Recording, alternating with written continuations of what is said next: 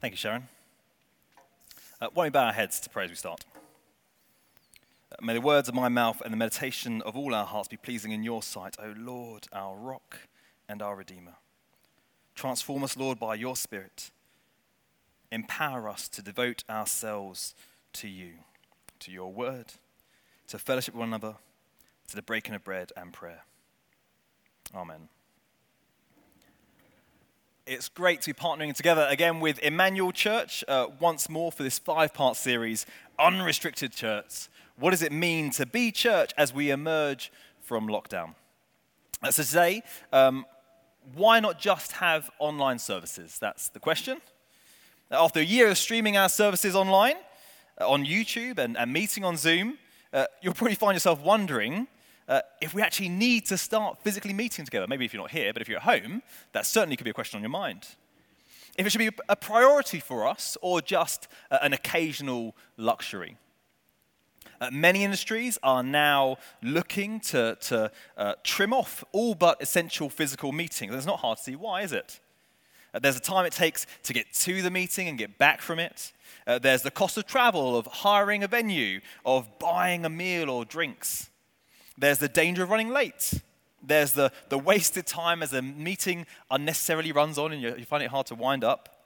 And there's also the risks, isn't there? The risks of contracting COVID in this season. So as we look at our church gathering, it's only natural that we might bring some of these same questions to it. There's a time it takes to travel to church in the morning. If you drive to Christchurch, there's the hassle of finding parking around our streets. There's again the risk of walking in late when a service is in full flow. Sometimes the church service can run on, especially when the preacher won't stop talking, or where you get stuck in a conversation afterwards that you just can't leave. Again, there's the risks and fears around COVID. And all of these are only exasperated when you add young children or even teenagers to that mix. Also, isn't it just easier to just watch the service at home, on your TV, on your sofa, wearing your pajamas? So on balance, why don't we just have online services?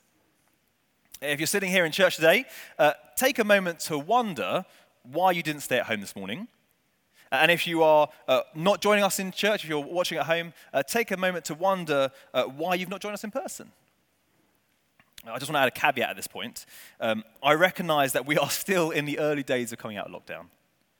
Some people remain at home for some time to come, and for any number of reasons, for a fear of transmission. And that's likely to be high up on your list of not joining us at the moment. As a church, we need to love one another and care for each other with grace as we each move at different speeds through this. If you're watching from home today because you're afraid or housebound or sick, then you need to hear that we love you, we miss you, we wish you could be here with us, but we recognize that there are reasons preventing you from coming. Even before the pandemic, there were those of us who couldn't join together each week for these kinds of reasons, and there's no judgment there for that. But if you've decided not to come to church, because actually you quite enjoy watching on your sofa, or after a year of lockdown, you don't see the point in actually meeting together, then my prayer is that God might use this series and this sermon today to help you to see the necessity of meeting together as brothers and sisters, and perhaps to alert you to the complacency that may be forming in your own discipleship and heart. Brothers and sisters, today, God is saying to us through his word, devote yourselves to God's word, fellowship with one another, and to the breaking of bread and prayer. Devote yourselves to God's word, to fellowship with one another, and to the breaking of bread and prayer. In the short time I have left, I'm going to unpack what this means for us by looking together at Acts chapter 2, verses 42 to 47, and applying that to our lives now post-lockdown. Let me give a little context for our reading. The first thing to say is our reading starts with the word they in chapter 2, verse 42. They devoted themselves to the apostles' teaching. And so a reasonable question is, who is the they? We're still on the day of Pentecost at this point in the reading. And at that time, the faithful believers numbered around about 120 people, according to chapter 1, verse 15. That was the size of the church on the morning of Pentecost. The Holy Spirit had come upon these believers like a whirlwind and entered into them, using them to erupt in a cacophony of languages, declaring the wonders of God. Chapter 2, verse 11. A note here that this is likely to be different to the gift of speaking in tongues that Paul speaks about elsewhere in the New Testament. Utterly amazed, those who were standing around witnessing this asked, "What does this mean?" To which Peter stands up and gives his first sermon, striking sermon, warning them of the dangers of not believing in Jesus and pleading with them to repent and to turn to Christ. Now, if you have a physical Bible open in front of you, and if you glance your eyes up one line to verse 41, you read this. Those who accepted the message were baptized, and about 3,000 were added to their number that day. Wow! I mean, that's some spirit-empowered preaching, isn't it? That's evangelistic preaching. That's the power of the gospel. The good news that repentance brings forgiveness of sins to those who trust in the Lord Jesus. So verse 42 is giving us a little window into what these first 3,000 or so believers were doing. And that's important to us. When we talk about what the church is and what the church does, we have to remember that we are talking about things that affect a particular group of people. Believers, Christians, sheep, the body of Christ, the bride of Christ.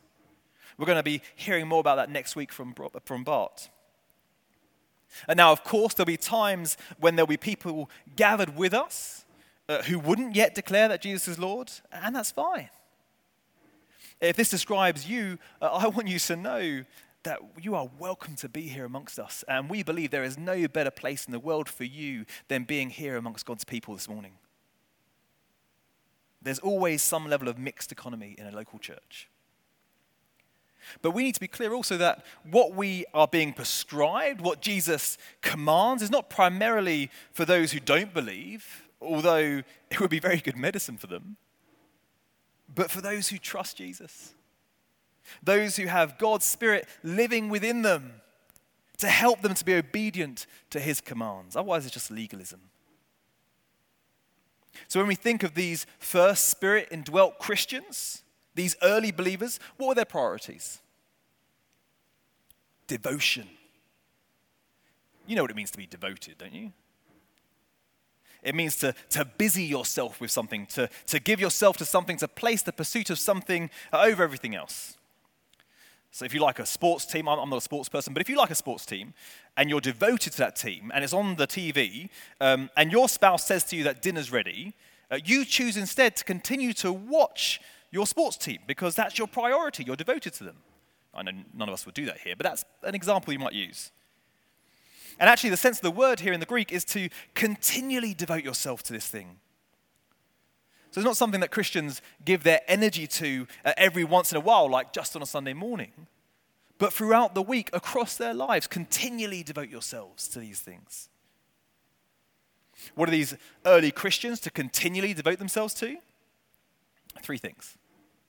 The apostles' teaching, to fellowship, and to the breaking of bread and prayer.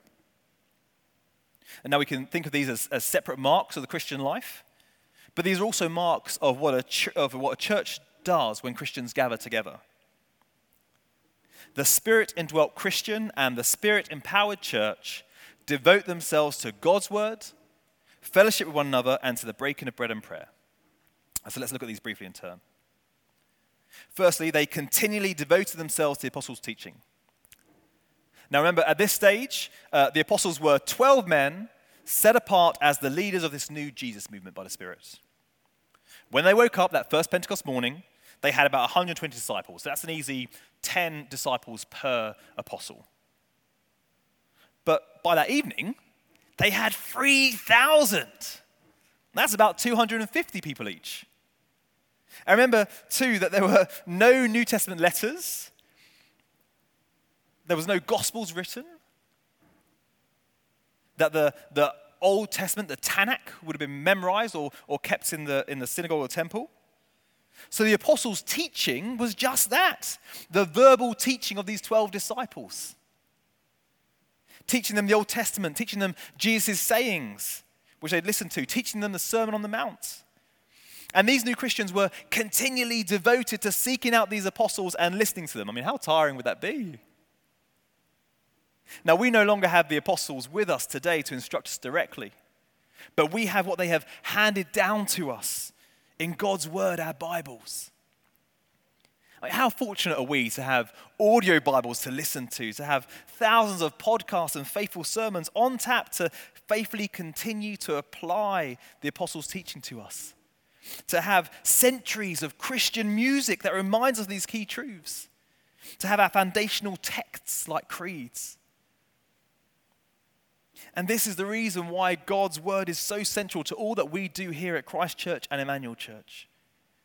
We hear God's word read aloud. We give time to hearing that same word applied. Our songs are chosen to be in agreement with it. Our prayers are informed by it. The whole of our services are shaped by God's word. We are devoted to it. And God's Spirit is constantly applying his word to the hearts of his people. Christians are often called people of the book, and we shouldn't be ashamed of that. That's a prized thing. So brothers and sisters, devote yourselves to God's word. Okay, now arguably, this is something you can do at home, and you can do online, right? You can watch a service online, and there's still much the same impact as being here. You can mute me if you want to. You can study the Bible online too. Throughout lockdown, I've been meeting with some brothers from this church to study God's word together over the last year. But for the early church, this wasn't a private practice. It wasn't something they only did in small groups, although they did do that. But verse 46, every day they continually met together in the temple courts. These huge courtyards of the temple had plenty of space for these 3,000 or so believers to meet as a whole gathering, as a church. And we begin to see more and more of this communal focus in the second mark of the early church. So a Spirit-empowered church devotes herself to God's word. And these new Christians continually devoted themselves to fellowship with one another. I don't know what you think of when I say the word fellowship, maybe a book or a movie about hobbits and dwarves. But fellowship in view here is always costly. It means sharing of yourself and your possessions. The same kind of word is used again in verse 44, where it says that they had everything in common. That word common and the word fellowship have the same kind of root meaning. They shared in their experiences. They shared in their lives. They shared in their homes. They shared in their possessions. This is true Christian fellowship. Not a quick hello at the church door, but a giving of yourself to share in the lives of your brothers and sisters in church. A fellowship we share because of our fellowship with God. You'll remember, won't you, 1 John chapter 1 verse 3, where he writes this. We proclaim to you what we have seen and heard, so that you also may have fellowship with us. And our fellowship is with the Father and with his Son, Jesus Christ. Jesus, who gave up everything to bring us into relationship with himself, the ultimate example of costly fellowship. And we are united with each other in costly fellowship because we are united in him. Brothers and sisters, devote yourselves to fellowship with one another. And this gets harder to achieve online, doesn't it? I mean, sure, we can have a phone call and we can have a Zoom call after church. But when we gather in church, we are saying it's important for us to be physically among one another. And that can be costly. If you have to get up early, you have to look presentable to come to church, don't you? If you come to church with children without a spouse, you know the cost of that. As on your own, you have to look after your children as they kick off and as your baby starts to scream, or try to scoop them all up to take them home afterwards. Those of you who have come to our building with children over the last year have experienced the cost of this kind of fellowship. As your children restlessly roll around on the church floor getting bored or screaming. Mine have, I've seen it on the camera. For you, there has been a cost in our fellowship together over the last 12 months. And we want to honor you for that fellowship that you have sacrificially endured to have fellowship with us. It's a beautiful thing to see the children here over the lockdown. A Spirit-empowered church devotes herself to costly fellowship instead of easy discipleship. Brothers and sisters, continually devote yourselves to God's word, to fellowship with one another, and thirdly, to the breaking of bread and prayer. These two things, the breaking of bread and prayer, can be joined together as what we might call worship. I take the breaking of bread here to be referring specifically to the Lord's Supper, rather than just generally eating together, because, verse 46, Luke, the author of this text, separates the two by saying they broke bread in their homes and they ate together. Two things are in view here. Breaking bread has a particular meaning, especially when it's surrounded by these spiritually loaded terms like fellowship and prayer. This is more than just a regular meal. This is one of the things we can't be a part of in our online services. Where Holy Communion appears in the Bible, it is always in the context of a group of people gathered together physically. At first, it was the disciples and Jesus, but then it became a mark of the whole church community. And communion is not something we can ignore. We're commanded to do it. It's indispensable to the life of the church.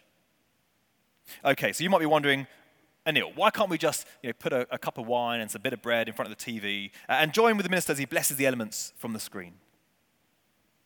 Now, there are lots of answers that I could give in response to that.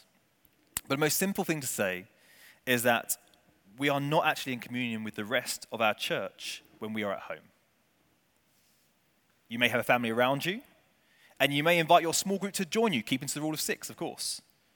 But there will be others in our church family at home who, for them, the reality of their isolation will be even more obvious as they watch. Part of the richness of communion is our oneness, as we share the same loaf of bread and the same cup of wine. Something we can't do as a church family if we are not together in the same place. Also, Holy Communion is always approached with a posture of repentance and reconciliation. And again, it's quite hard to be reconciled with someone and to share in the same bread and same cup if you are not together in the same room with them. Now, you may not be in agreement with me on this, and that's fine. So I just want to leave you with a final thought on communion. In the Anglican Church, which we're a part of, we understand Holy Communion and baptism to be of a similar spiritual significance. They are both sacraments. That means they're things that Jesus has commanded us to continue to do. Now, do you think if a parent sat at home with their child in front of the TV and splashed water on that child's head as I said the words of baptism service on the screen, that child would be participating in the same kind of public church family baptism that you yourself may have enjoyed? Of course not. There are some things that can only be done together. And like we've seen in our passage, that is the way God has organized his church to be a body of his people who meet together physically. For those of us who can't meet right now because of illnesses or fear, we love you and we want you to hear that we can't wait for you to join us together when you can. If opportunities to meet for home communion are needed for those who are sick, do contact the church office. We'd love to visit people in their homes who are housebound to share that with you. Now, do you see what happens when the church does gather in this way physically? Look down at verse 47. And the Lord added to their number daily those who were being saved. God's plan A for saving people is through his church, and a church is a gathering of his people. Yes, at the moment, things in church aren't what we're used to. We still can't sing together. We still can't hug one another. We have to wear masks. We have to keep at a distance. When we have communion, it feels different. And there are so many other things. But rather than allowing these things to put us off meeting together, let me encourage you to take your discomfort to the Lord. Imagine Jesus before his incarnation looking down on Nazareth and saying, you know what? I'd rather stay up here far more than be uncomfortable down there in that dust trap. Jesus was born into our world to live among us, to rub shoulders with us, delighting in sacrificial, uncomfortable fellowship with the creatures he had made, all of us. all to bring us into fellowship with his Father by his Spirit. Don't look at this small local expression of God's universal church as a thing that defines what worship really is. But instead, delight in what we can do and allow this discomfort to lift our eyes beyond ourselves to that great gathering of God's church where one day every tribe, nation, and tongue will gather around the throne of the Lamb, giving praise to him. With no COVID, no face masks, no social distancing. Just pure worship in the new heavens and the new earth. In the meantime, brothers and sisters, devote yourselves to God's word, to fellowship with one another, and to the breaking of bread. And bow your heads to pray. Father God, we thank you that your plan for salvation is through your church. That your church is brothers and sisters around the world, gathered spiritually and enjoined spiritually with each other by your Spirit, but also gathered locally in this place and other churches. Father God, for those who can't meet with us now for fear, for illness, for other reasons, we pray your grace and blessing upon them, that they won't feel like second-rate Christians, that they won't feel excluded from what we're doing here. That those who can gather will reach out sacrificially and share in fellowship with them through meeting for coffees, through going for walks, through visiting in their home when they can. Lord, help us not to become complacent in our worship. Help us not to take the easy discipleship, but constantly to carry our cross and follow you.